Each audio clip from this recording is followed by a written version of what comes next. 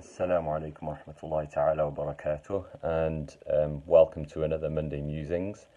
So today my reminder is going to be based on ayah number 139 from Surah Ali Imran, which gives us an insight into the Islamic perspective on sadness and depression. Allah subhanahu wa ta'ala says, أعوذ بالله من الشيطان الرجيم ولا تهنوا ولا تحزنوا وأنتم الأعلون إن كنتم مؤمنين. Don't be weak. In Arabic, wahana, the base word, actually describes a state of not being able to exercise change, that feeling that no matter what you do, you're not able to change the situation, you're not able to make things better, you're incapable of succeeding. And when that starts setting in, that feeling of, my efforts have failed, that's when the next phase begins. وَلَا تَحْزَنُوا, and don't be in a state of grief. So it's that original paralysis, that original failure that leads on to huzn.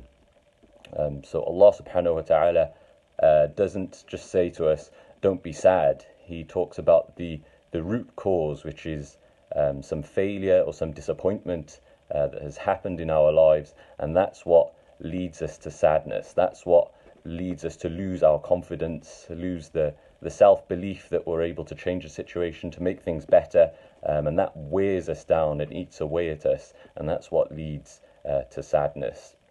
And this ayah was revealed after the Battle of Uhud, which, as we know, was considered a huge defeat for the Muslims at the time. But in the very next ayah, Allah subhanahu wa ta'ala goes on to say, يَمْسَسْكُمْ قَرْحٌ فَقَدْ مَسَّ الْقَوْمَ قَرْحٌ مِثْلُهُ. That, if you think that you are injured, then so what? Because the other side are injured also. وَتِلْكَ الْأَيَّامُ نُدَاوِلُهَا بَيْنَ النَّاسِ.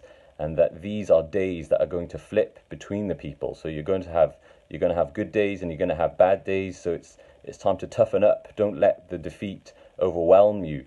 Don't be defined by this defeat. Don't start beating yourself up over it, because huzn is a state of when a person beats themselves up over something.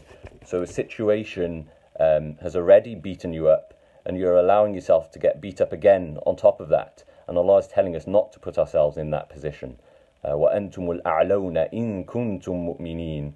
And you will be in the superior position as long as you are true believers in Allah. And that is the important thing to take away from this, that these situations come and go. There's always going to be ups and downs in life, but Allah is always the constant, and that is the one thing that you can't lose, because that is the one treasure that if you lose it, then you've lost everything, and if you have it, then nothing else matters, and nothing else can count as a significant loss or a serious loss. So as long as you have that, then you are never going to be in a state where you need to be weak or you need to be in grief. وَلَا تَهِنُوا وَلَا تَحْزَنُوا.